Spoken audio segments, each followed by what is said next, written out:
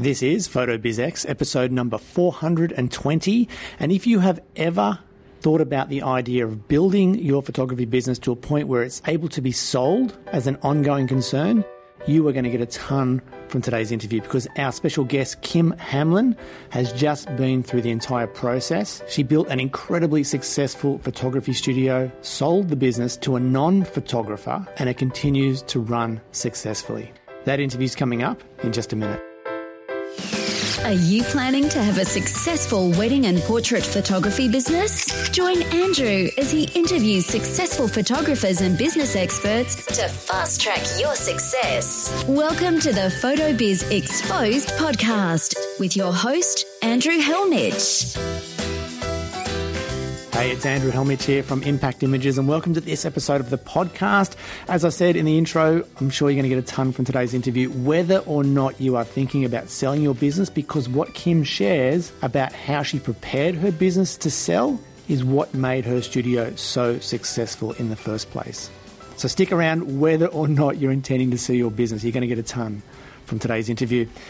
Now, if you are listening to this episode as it goes live, you'll know that we are in the month of July, which, if you follow cycling at all, you will know means it's Tour de France time. And because of the current climate with COVID, I can't be there, which is where I really want to be right now. I'd love to be in France, riding my bike with all my mates, experiencing warm weather, mountains, incredible scenery, amazing food, and just good times.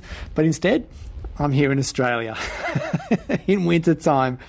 And it means lots of late nights or late starts to the day as I catch up on the recordings from the night before. I don't know if you're the same, if you're a fan of the Tour de France, but it seems to be one cycling event that anyone and everyone knows, and it never fails to bring reactions like, oh man, I wish I could be there too right now. So yeah, even though I'm depressed about the fact I'm not there in person in France, I'm going to push on with a happy face despite that, and hope that we can get back there next year. All right, back to the photography and business side of things. If you didn't catch last week's episode with Jesse Dittmar, it was a real eye-opener for me. I'm guessing it's going to be the same for you if you have not heard of, or maybe you don't know much about NFTs, non-fungible tokens. Think cryptocurrency, but for artwork. In that interview, Jesse talked all about how he's creating NFTs, how he's putting them on the market in the blockchain, because his thinking is this is the way of the future for art and potentially photographers, and not only photography work or art, but for contracts and as part of everyday life as this technology develops and gets incorporated into mainstream business and life. So get back and have a listen to Jesse if you haven't heard that one. I'm sure it'll get you thinking. Welcome to another great eye for business. It's time for Andrew's special guest. Today's guest is a newborn maternity and family photographer based in Christchurch, New Zealand. Her work is studio-based, adorable, clean, bright, beautifully lit, and focuses on her subjects, mostly smiling faces. Her website is structured to lead potential clients to purchase wall art and albums. She has a small team working for her, and she's been a solo mum since her son was 15 months old. She's built her successful business without a partner supporting her financially, with childcare, home repayments, and more. Now, looking back through the emails that we've exchanged, they go back to 2013, where she wrote saying, I'm a full-time photographer in Christchurch. This is still my first full year in business, and I love doing what I do, but have a long way to reach my goals. Now, I'm talking about the wonderful Kim Hamblin of the Portrait Studio, and I'm excited to learn where she is today, if she's achieved her photography business goals, and so much more. Kim, welcome to the podcast. Hey, thank you so much for having me. It's my pleasure. I can't believe we've been chatting via email since 2013. That was so cool to go and find that just now. I can't believe you found that. It's blown me away. And we were talking about trips to the snow and trips in India. We've had email exchange. So take me back and the listener back to 2013 if you can. What was it like to start the business, go out alone, not have that financial support, and start on your way in business? Yeah, gosh. Oh, wow. We're going back in time here. So 2013, what would have been happening there? I was full-time. So I had quit my job the year before. I was sharing a tiny room, like one room. We've now got the whole top floor with another photographer. So we were doing like half a week each. And we'd go in there. It was our one room to do shoots and sales and whatever else we needed to do, like consultations. So long time ago, that's now our studio office and workroom. So it's definitely evolved. While I was working full time, I wouldn't say I was earning a full-time living. I was probably just earning enough. I did have a partner in 2013. That was my son's dad. So we kind of were balancing things out. And I also got pregnant that year. So my wee boy was born at the end of 2013. So I always would look back now and say, yes, I had dreams and goals, but I probably wasn't putting everything into it at that point.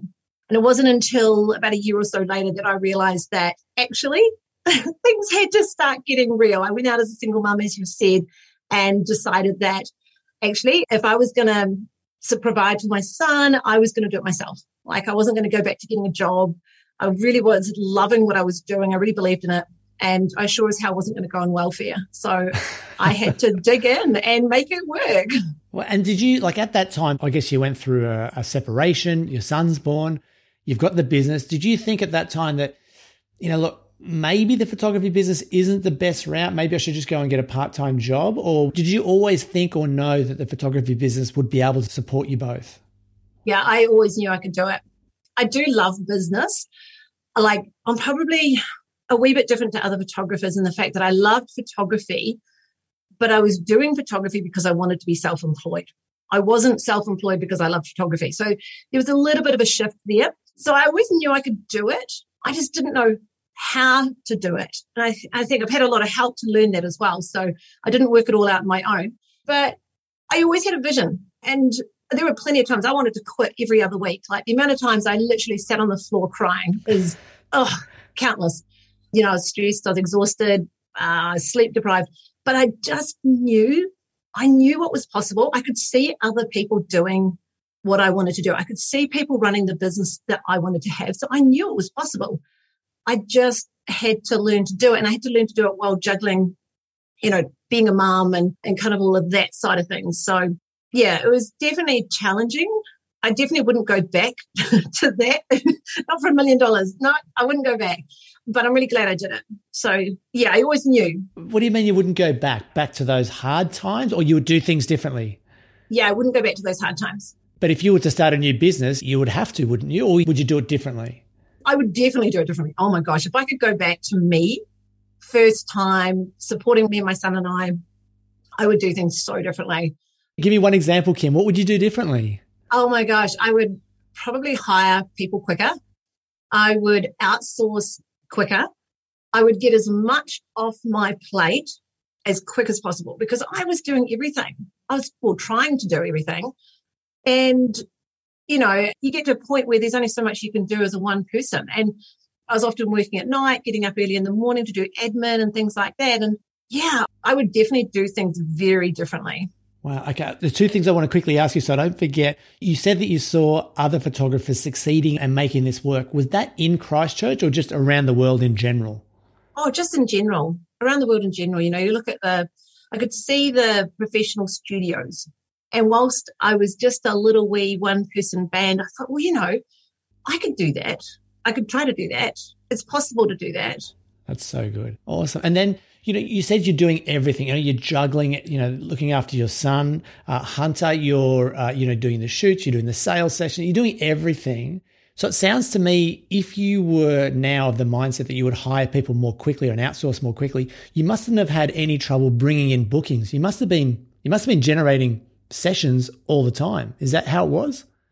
Yeah, I don't think I had too much trouble getting sessions. Mind you, back then I was only doing 3 or so a week, you know, so I wasn't that busy as in bookings, but I was busy being busy. I was busy being unorganized, doing the retouching, fussing over that a lot, doing all the packaging, all the production, doing things that really I didn't need to be doing. Right.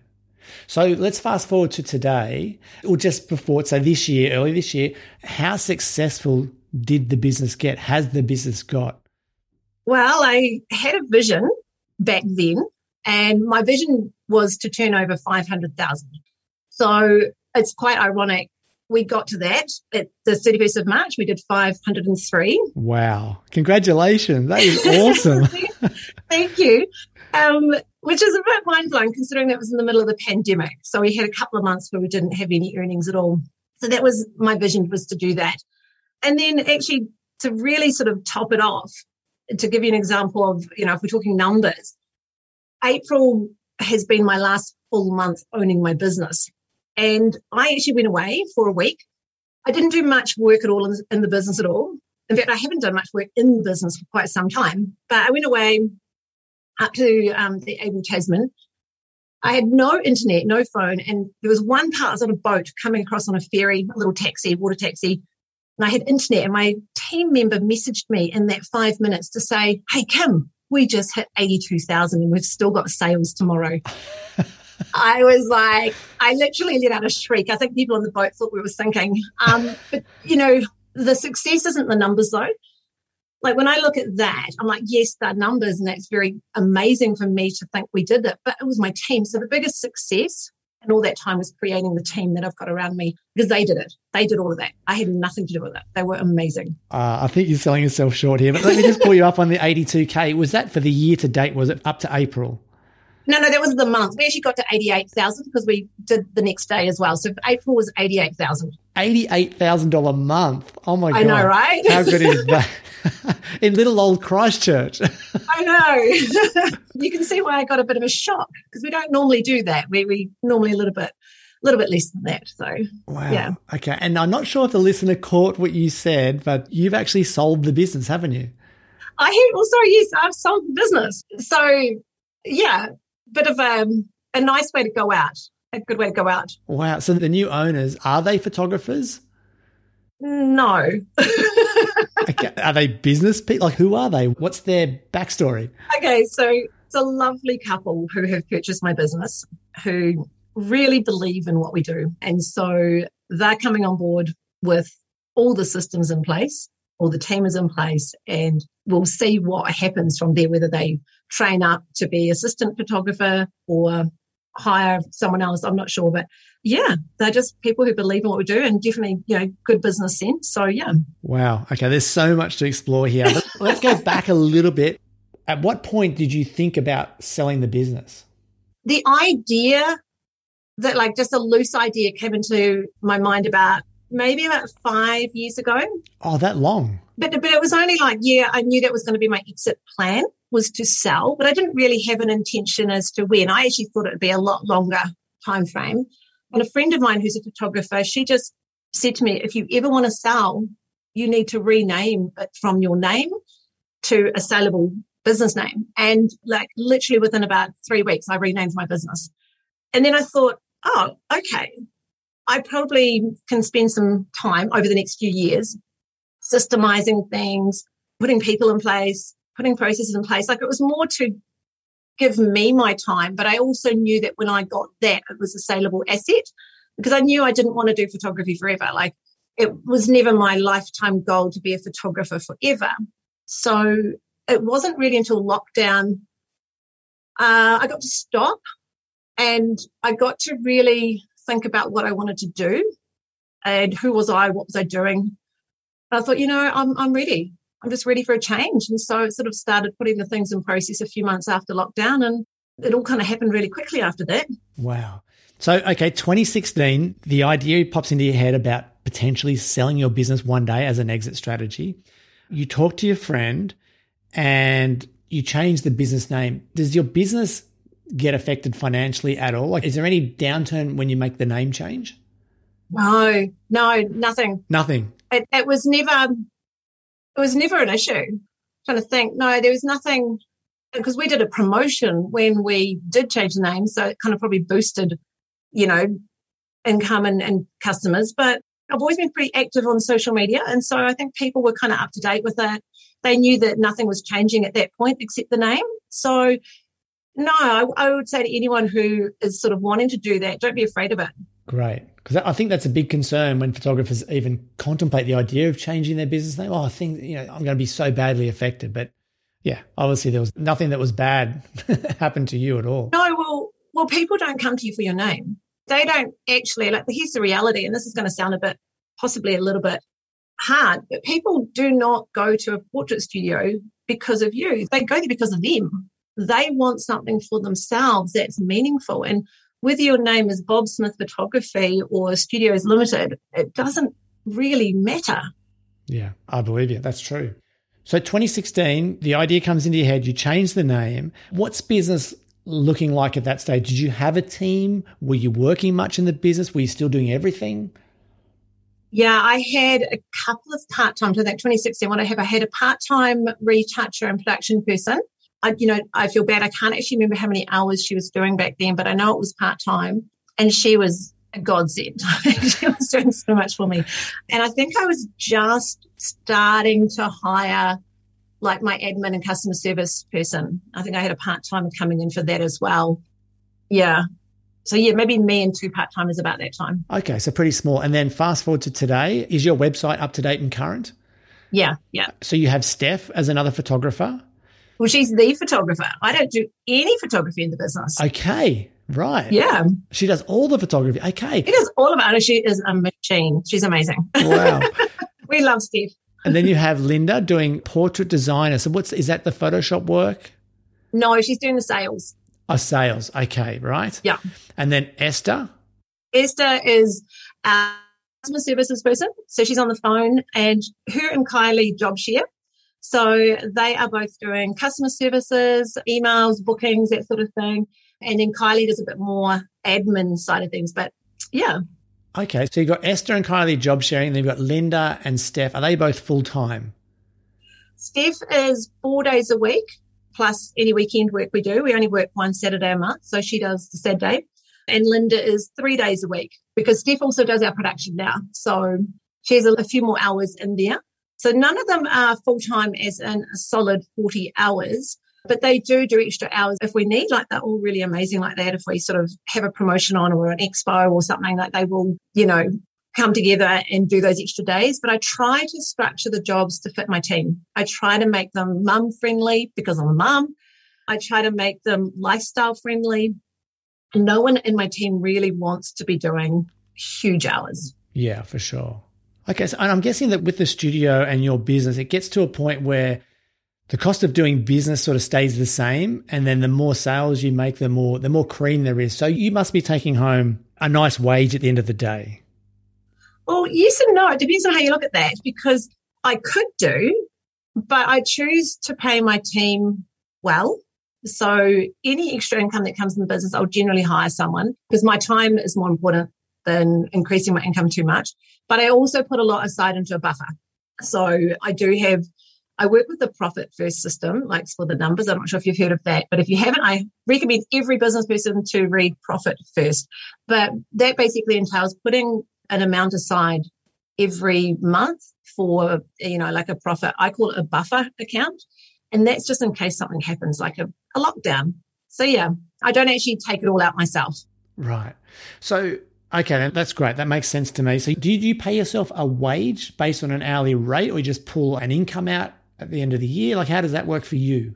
Yeah, I pay my team wages. And so because I kind of want to keep up with my own PAYE and, superannuation and things like that, I just pay myself when I pay my team, and I have a salary. So it just goes out the same time as my team goes out. But of course, I know that there is money in the business if I need it to do drawings or anything, but I try not to. I don't need to. I'm quite conservative like that. Yeah, I probably more look at protecting the business. What do I do? How much do we need? If something happens, what can I do to protect my team, my business, that sort of thing? Got it. So you've explained and gone over what everyone does in the business. You also made it clear that you don't shoot. So I'm sure everyone's question is, Andrew, you've got to ask him, what does she do? I'm guessing the marketing, but is there more? Well, in April, I didn't do very much. Yeah, I do the marketing. I do the accounts. I support my team.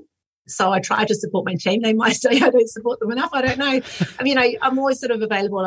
I'll often have questions coming in from the girls about customers or inquiries. What should we say? What should we do? So I'm certainly not completely hands-off or anything. And, of course, the last few months I've been preparing the business for handover, and that's kept me really busy, just getting everything in place and ready to change over to the ownership. So, but actually in the business, I really just do the accounts and marketing now. Right. So let's talk about that changeover. So go back to, I think you said it was the start of COVID or during COVID. You think, okay, yeah, look, I'm ready to exit. I'm ready to stop being a photographer. What do you do next? Do you go and see a business broker or do you just put it on the market? What happens? Yeah, I wanted to do it right. And I didn't want to spend my time doing something I didn't know how to do. So I went to a broker and I went to a really good company here in Christchurch. They're nationwide, actually. And we came up with a plan and we sort of nutted out, how we wanted to market the business, what we thought we should do. My broker didn't know anything about selling a portrait studio because it's not that common yet. So we came up with a plan and she did everything else for me, really. Okay, let me take you back to that, or you go back to that first conversation with the broker. You said you've got a studio or a portrait studio that you're looking to sell. What were some of the questions that she needed answered before she said, yes, Kim, you do have a saleable asset here? Oh, she just needed the profit and loss, really. But didn't she want to know whether or not you need to be in the business? Yeah. Because that's what happened when I went to sell my business. Absolutely. So she wanted to know who was in the business, who was doing what my role was. At that time, I didn't have my salesperson. So it was late last year before I hired Linda. So at that time, I was still doing sales 3 days a week, but I was advertising. So I knew I wanted a salesperson on board. So she wanted to know who was in the business, what systems were in place, how much did the business rely on me as myself, or could someone else step and do what I was doing? So they were all really, really important. But to be honest, having systems and good financials, that's the first thing. Like, she just had to know that was replicatable. Right. What's the broker's name? So I went with Annika, and she was from Link Business. I think it was called Link Business. Okay. So did Annika say to you, Kim, at the time, you need to go and find your Linda and get someone to do sales so you can remove yourself? No. She didn't say that. No, not at all. Not at all. Because we were working purely off the numbers without Linda because, of course, the profit margin was much higher without a salesperson. And potentially a new owner could come in and do sales. So it wasn't really a thing. But I was clear that because I didn't really know if the business would sell, I didn't know. I was like, well, I'm still going to go on with my goal of hiring a salesperson and getting myself out of operations. So once we did hire her, it actually made the business more saleable because it was easier for a new person to come in. There's more support for them with my team all trained up. So, yeah. Okay. And when you say systems, does that go as far as the marketing and advertising that you're doing all the way through to, the client picking up prints and wall art? Oh, every step of the way. Right. So it had to be documented, or could it just be in video format? Like, how did the systems have to be presented to make your business saleable? Well, I had already created all the systems and all the training. So each role within my business has got a training system. It has a process of how to do every single thing. So everything from entering a client in the database to how do we answer this question to how do we package this item, every single thing was already documented. So it meant that someone coming in has got almost like a guidebook or a video series that they can just go back to whenever they need. Also, my team have got that same resource that when they need to remind themselves how to do something, they don't need to come to me to ask me to show them again. So that was a bonus. It didn't have to be there, but it certainly helps to have it there. Right. And did you utilize video, or was it all written documents? Mostly it's video. Okay. And then how did you do those? Just using screen recording software? Yeah, absolutely. I highly recommend using Loom, so Loom. It's just super easy. I can show someone around my database. I can show someone a system. They do have to listen to me quite a bit. But I don't feel a bit sorry for them for that. But it means that they could see visually what to do. And I know that Kylie has been actually going through a lot of the videos and creating a written step-by-step process because she loves doing that sort of thing. I do not. So we will eventually have a bit of both. Well, the new owners will. Got it. Okay. And so you must have started working on this well before you employed Annika. Yeah, during lockdown, because I didn't do that much. Probably the last couple of weeks of lockdown, I thought, right, I need to hire someone else and I need to have systems in place because I don't want to be the one training, spending all my time training. So I just sat there and just spent a few days doing it. I mapped it out, then recorded and created it, put it into a digital course format. And yeah, it's been a game changer actually. Wow. And then when you say digital course format, you mean on something like Teachable or like a different platform? Yeah. So I use Thinkific, but anything like Teachable or Thinkific, they're all really easy and simple. And I find that if you're going to, and this would be for anyone who wants to hire a person, like create the systems, do it once and don't have to redo it over and over. And then a new person can come in and they can learn it. Nice. And then what about for the photography side for Steph? Like, is there actual poses set out that you need to get? How you set up the lights? What settings to put the camera and the lights on? That's probably the only role we haven't done a systemized training for. So I was really lucky. Steph had run her own studio in Melbourne and she'd moved to New Zealand as an experienced newborn photographer. And she really only spent maybe a week with me, like sort of learning what I did. And then I got the flu. Like I got like the actual flu. I was out for the count. And poor Steph, it was like her second week with us. And I'm like, I'm so sorry. You are on. You have to shoot. She was like, I'm fine. I got this. And she just ran with it. And she already knew what to do. And we've worked together to make sure that we're capturing the families how they are. But as you've seen on the website, it's not technical photography. It's more just capturing their emotions and their connection. Yeah, beautiful. And it's lovely photography. You can see why parents and families want to buy that kind of photography. With the numbers, the profit and the loss that Annika was looking at, did she look at any of those numbers and think, okay, you need to up this or reduce that before we sell this? Or she just was going to run with whatever you gave her? She did want to know why I had so much business development expenses. So I've always invested in education, like for business. So I had to explain that a little bit. Is this for yourself or for your staff? For me as a business owner, I've invested in coaching and mentoring and things like that. So, I because we had to work out what was an ongoing cost or expense versus what was a choice, what I was choosing to do. So that was something I was choosing to do. It wasn't necessary for the ongoing business. So, yeah, but other than that, no, part of the process involves people actually going into the back end of my business and looking at the numbers and investigating it beyond the profit and loss statement. So it was pretty robust. Nice. Okay. And then how does Annika come up with a valuation? Is that based on those numbers multiplied by another number?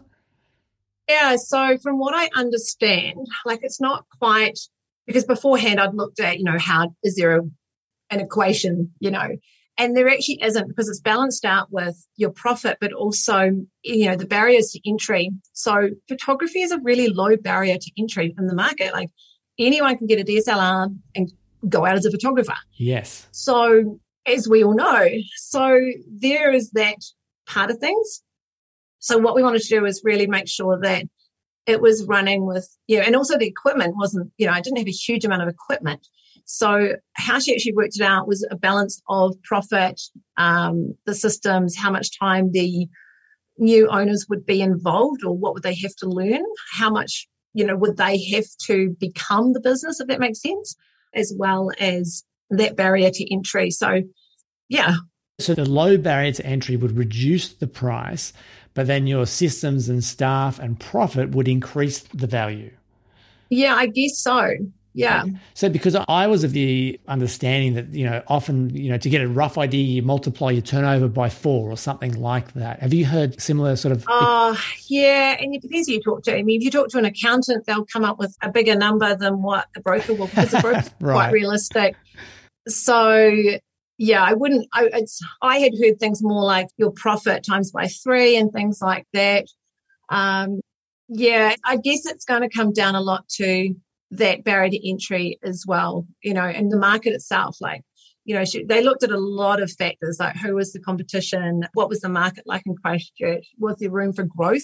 That was another big thing, was the potential for growth of the business. And is there?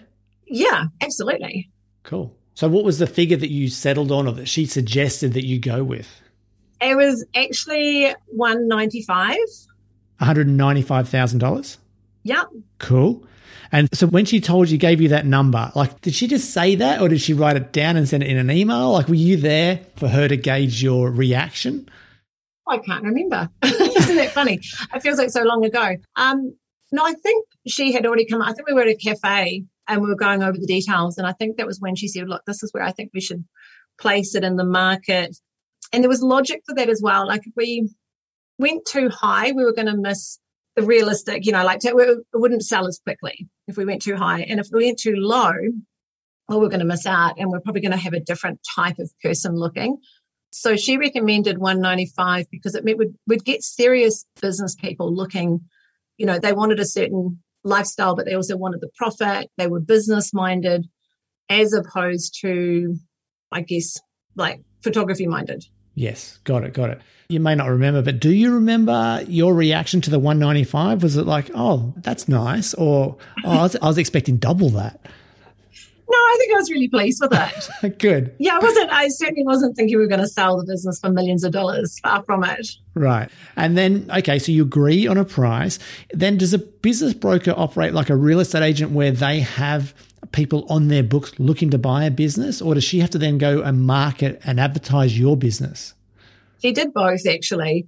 So she had people on her books that she knew and she contacted them, but it wasn't quite right timing or the right situation for those people. So she marketed it. And I think with Link, they have a lot of sort of active buyers going to their website. So we had a listing on their website as well as some other like online stores and things like Trade Me. And I think she advertised in a local magazine. And yeah, so she did have to market it. Right. And then, so once she starts being active about selling your business, how did you feel? Like, was there fear? Was there trepidation? Was there like worry about what other people would think if it doesn't sell, or you? How did you react to that? I felt sick most days. So I'm on the mark. All right, you were totally on the mark. I was like, oh my God, what am I doing? This is insane. Like, this is my security. This is my business that I've worked so hard to build. I must be mad. Like, it was basically a battle between head and heart.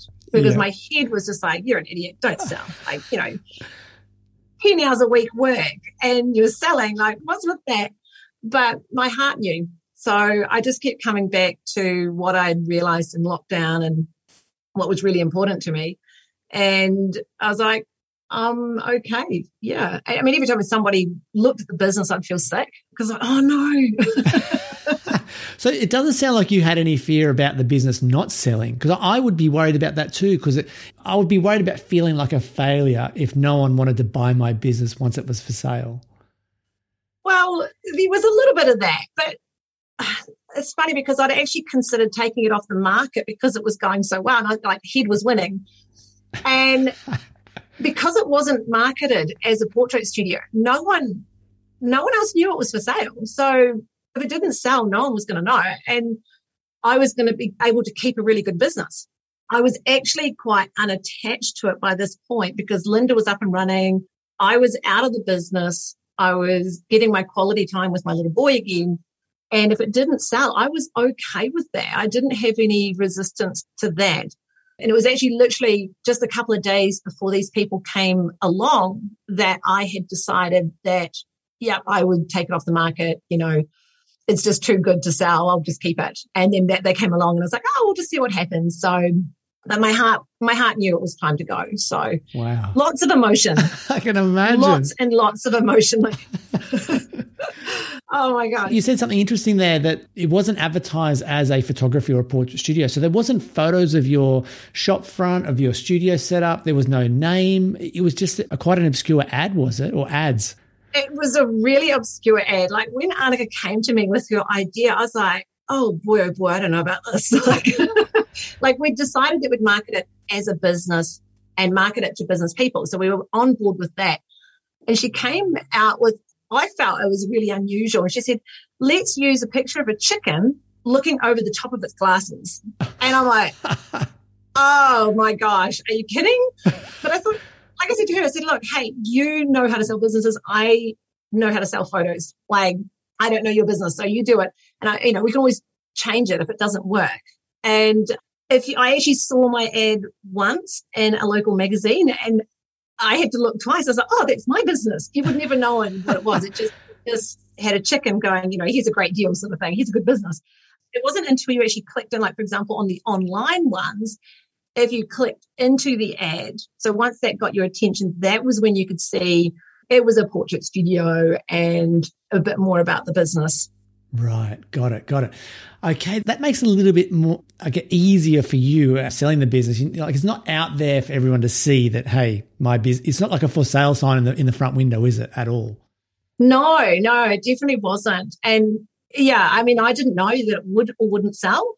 So I was kind of like just seeing what would happen, really. And I was like, okay, Annika, you just do what you do. I'll leave you to it. So how much does Annika take out of this? Is it like a real estate agent where they take a small percentage, 3 or 4%? Yeah, I can't remember the percent now, but I think all up, she got her fees when we went unconditional. So I think it was about 20,000 or something. So I think there was a combination of things in that as well. Advertising costs and things like that. Yeah. Okay. Yeah. What does unconditional mean? Oh, sorry. So unconditional means the deal's done. It just hasn't been paid for. So we've signed the contract, this sale and purchase agreement. It's just like buying and selling a house. You know how you have that period of due diligence to make sure that, everything's okay and everything is what it seems. And that was about, I think there was 15 working days, I think, where they got their accountants to log into my Xero account and my payroll, and they got all the details to make sure that it was actually what we said it was. And they talked to the landlord and just made sure that we could transfer the lease and all that kind of stuff. So then when we go unconditional, it means that, yep, we are going to sell. Like, we've signed the contract, can't back out, I can't back out, they can't change their mind.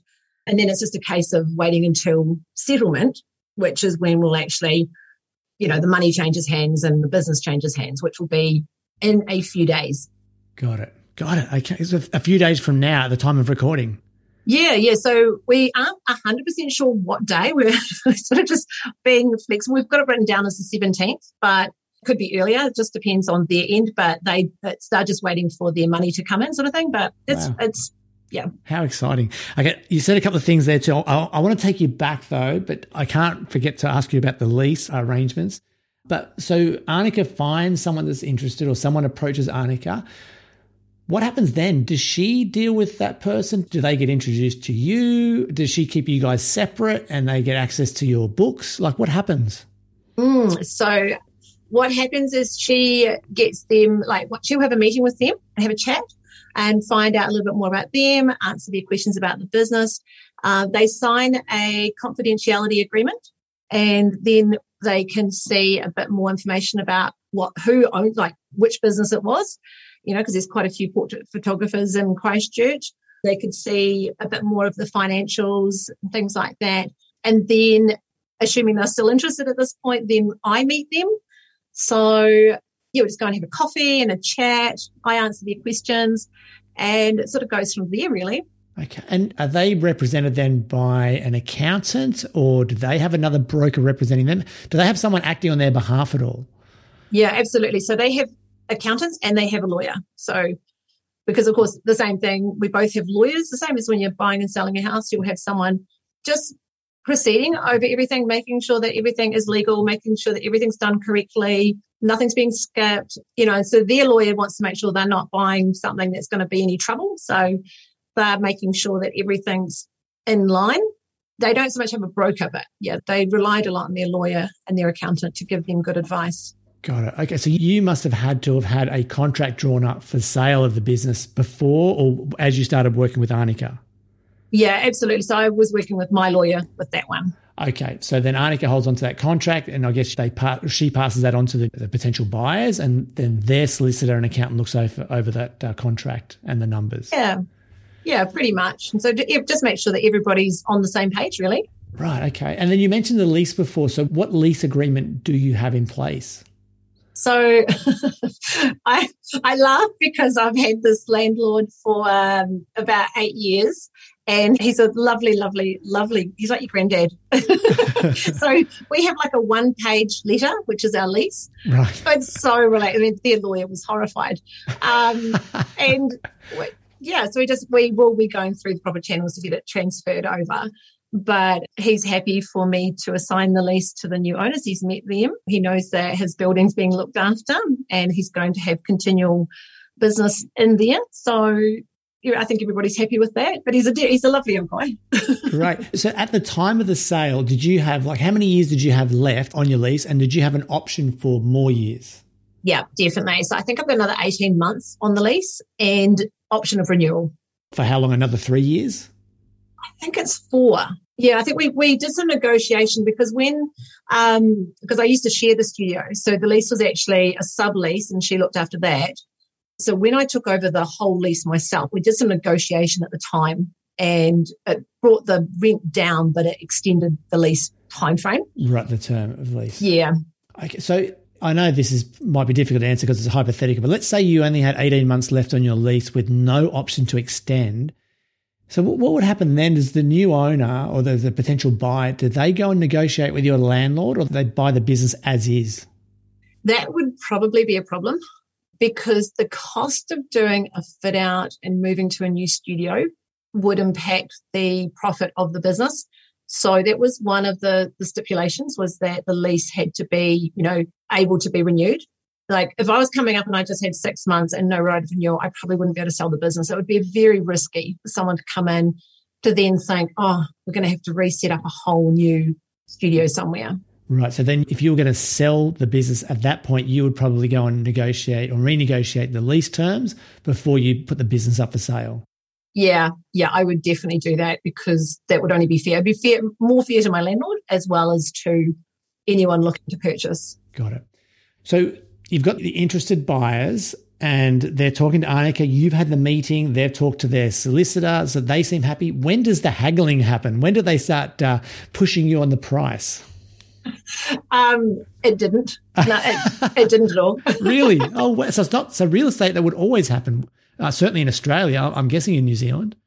Yeah, I know. They just said, "We want it. Here's our offer." We said, "Thank you. That's great." That simple. How good's that? It really was. The whole process has been very simple, and and thanks to Arnica, it's been very easy. Nice. With the new owners, when you had that initial meeting and I guess subsequent emails or messages or however you conversed, what were their biggest fears, if any? Yeah, so we went over quite a lot. So they needed to make sure, like one of their questions was how much, what is it the customers want? Are they coming to the studio for me? And I had to laugh because it's like, they don't even know who I am, let alone, because I knew it wasn't about me. They had to know that they could step into my shoes without any interruption to business. Yes. So that was a big one. They also needed to know that they had a photographer on board and who wanted to stay because, as I've mentioned, they're not actually photographers. So that was really important.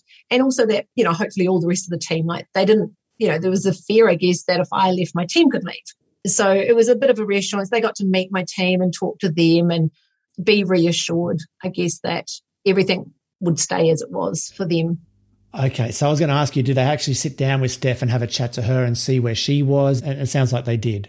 Yeah, absolutely. It's just quite funny because Steph sat down with them and said, I'm not leaving and you can't get rid of me. This is my business. Beautiful. So she's lovely. And they were like, that's fantastic. So yeah. And also just that I was sort of quite worried about my team feeling disrupted or uncertain or destabilized by the whole process. So I was really conscious of making sure they could meet these people as soon as possible so that they felt okay with who they were as much as the fact that there would be a change. They needed to feel safe going forward as well. Yeah, that's understandable. Yeah.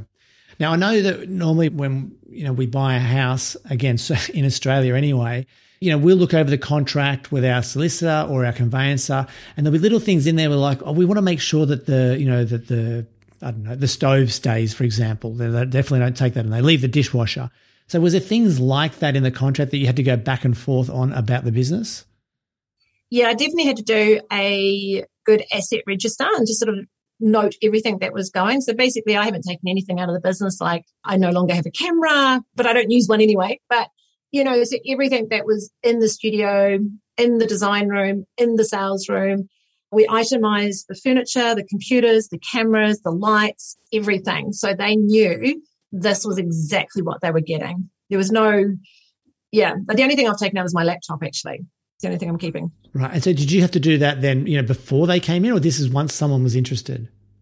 I had a general list beforehand, but I think I went through, I'm just trying to remember what order I did things in. It's a bit of a blur. It feels so long ago that this was all happening now. So, then I just went through and itemized everything in greater detail. And I think I must have done that for the accountants to get a bit of a better value and just to make sure that, when they come in, they know exactly what's going to be in there. Right. Okay. So then everyone knows what's going, what's staying. You've agreed on a price. Accountants and solicitors are involved. What happens then is it, because like in a house, there's an exchange of contracts, but I'm guessing there isn't an exchange in your case. Is there signing of contracts and agree on a settlement date? Yeah, both of those. So we signed contracts and settled on the settlement date itself, and also how much time I would give them with handover. So it wasn't like I was just going to say, here's the keys, go for your life. I'm giving them as much time as they need within 4 weeks. Like I'm available every day for them if they want that, to make sure that they feel really confident but I'll be there if they need after that. So we kind of hashed out those little details, but it's not really that much to sort of go through at that point. Wow. And so when you say that 4 weeks, do you have to be there 9 to 5 for that 4 weeks or just on call?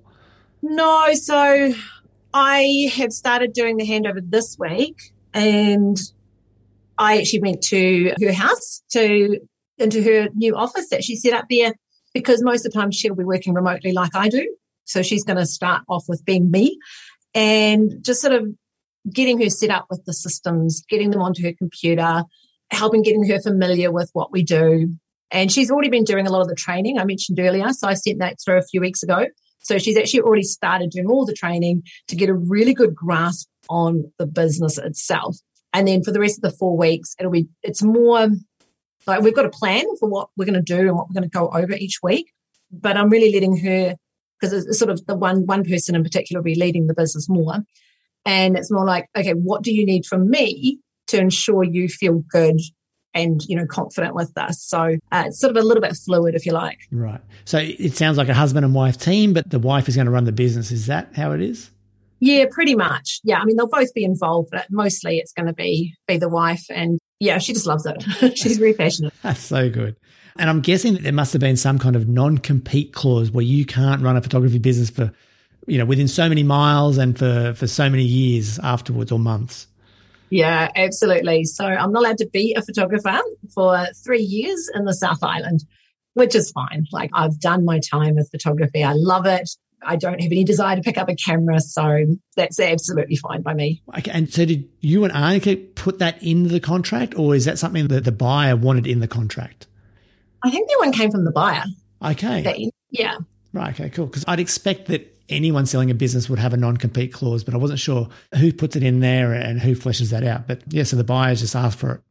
I think in this case they did. I'm not sure if that's the case with every business that gets sold, but certainly it came from them at this point. Nice. With someone buying a portrait photography business, and again, you might have to speculate here, but are they buying it so she can have a job with a wage? Are they buying it to massively grow the business, to pull out profits? Like, what do you think is their driving force for buying a photography business? Definitely speculating here.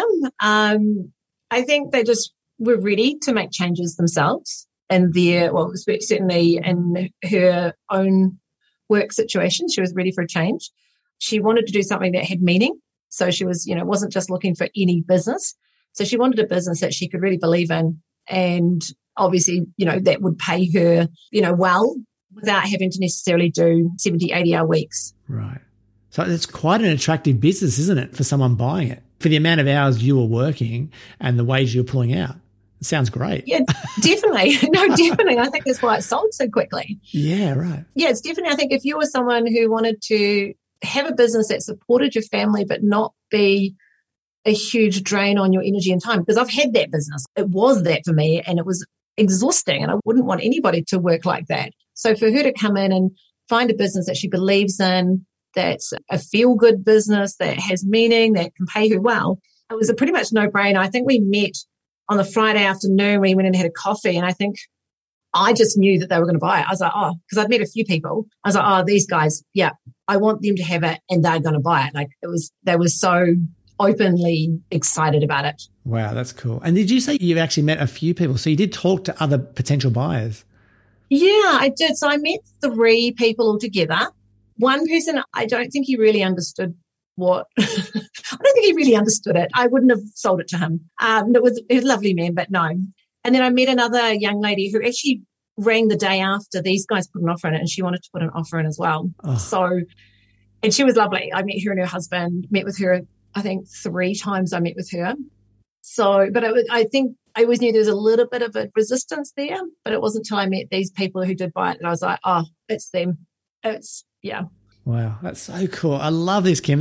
First of all, massive congratulations. It's so good. What a great story. Oh, goodness. Thank you. Knowing what you know now, and you're talking to other photographers, another photographer right now, what would you say to them about potentially, building a business to sell? Like, is it something that anyone could think about and work towards, or does it need a certain kind of business?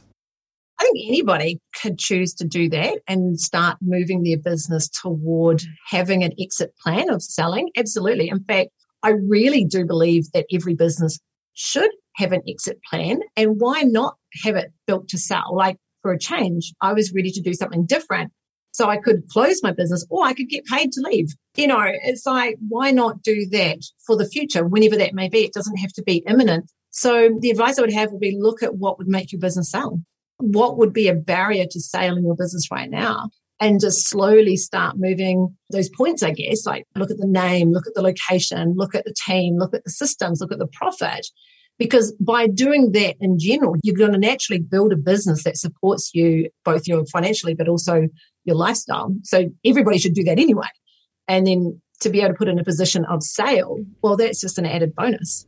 Yeah, got it. And so do you think the biggest thing, I mean, you mentioned systems there, and all those other things, is the biggest thing though to remove the photographer from the business so they don't need to be in there for it to function well?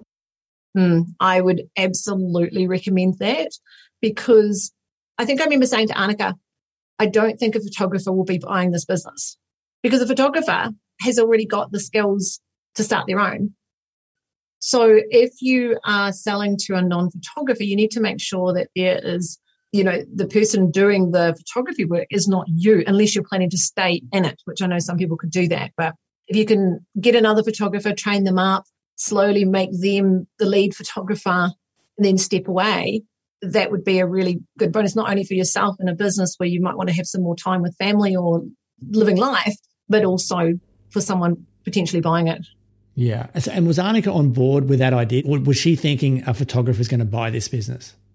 No, I don't think she did think, because we had a lot of talks about this, about who was our potential buyer. And obviously Annika knew a lot more about it than I did, but I knew more about the photography industry. And I think maybe I was just going by what I'd seen. Maybe I'm wrong. Maybe a business-minded photographer would buy a studio if they didn't want to do all the hard yards themselves. There is that possibility. But I had never seen...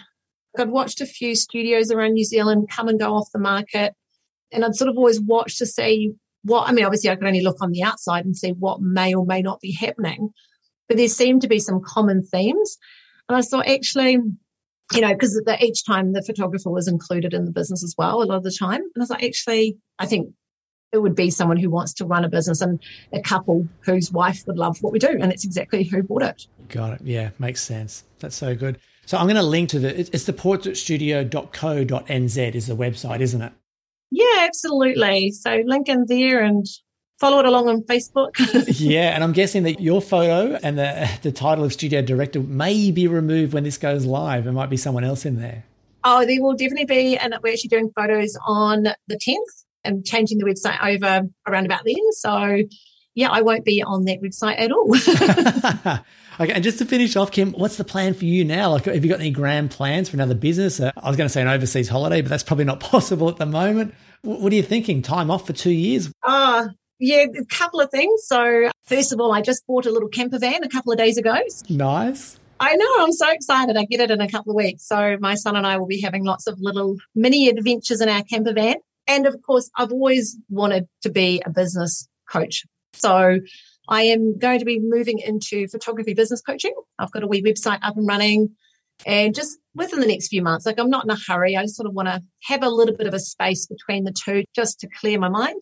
But yeah, I'll be going and helping other photographers set their business up for sale and system. I love it. I love that. You are perfect for that. So is there a website yet for that business? Yes, there is. So I haven't actually shared it with anyone yet. So here you go. You're one of the first. So it's kimmarie.co. kimmarie.co. I'm just seeing that's going to come up for me. Oh, hey there. I'm Kim. I love it. That's so cool. Unreal. So you are off and running already with a new venture. I love that. Well, it's been a dream for a long time. That is so good. Unreal. All right, look, I'll get more details about that as this goes live and when you're ready to kickstart this new business so we can share more details about that with the listener. I think anyone listening would be crazy not to talk to you if they want to plan or go through something similar or build a great business like you have.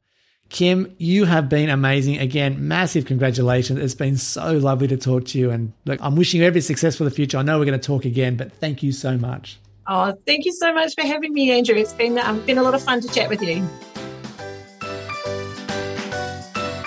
Hope you enjoyed that interview with Kim as much as I did. Kim, if you are listening, thank you so much for coming on, for sharing everything you did. You are absolutely amazing, an absolute inspiration. And again, massive congrats for achieving everything you did, not only with the sale of your business, but in the way you built your business to the successful heights that you reached. For you, the listener, I do hope you got a ton from what Kim had to share. If you have a follow-up question for Kim, you can hit her up in the comments area of the show notes. This week, you'll find them at photobizx.com/420. Now, in those show notes, I've got examples of Kim's beautiful work or the work from her studio. I've also got links to anywhere and everything that she mentioned in the interview, including her new website, her coaching website. And what better person to learn from than someone who has actually been there and done that? So make sure you go and check out kimmarie.co if you are thinking about coaching. And of course, if you are a premium member, you'll find Kim is already part of the members Facebook group. So if she isn't off traveling and having fun with her son, I'm sure that she'll be happy to come back and answer any questions that you might have in regards to building your business, the sale of your business, finding a broker, whatever it may be. I'm sure that Kim will be happy to answer your questions in the members Facebook group. Alrighty, that is it for me for this episode of the podcast. If you are a recent finisher of the Daily Vlog Challenge, make sure you check your emails so you don't miss the live Zoom call we're having this week. I was going to say this Thursday, but it could be your Wednesday depending on where you live in the world. So make sure you check your emails for the links and times for that meetup. And I'll have more details about a future Daily Vlog Challenge in an upcoming episode. Okay, that really is it for me for this episode of the podcast. Stay safe, healthy and well wherever you are in the world. I'll be back next week with another interview. I'll speak to you then. Bye for now. If you have enjoyed this episode, head to photobizx.com. Join the conversation, leave a comment, and share your thoughts on the interview with Andrew and today's special guest.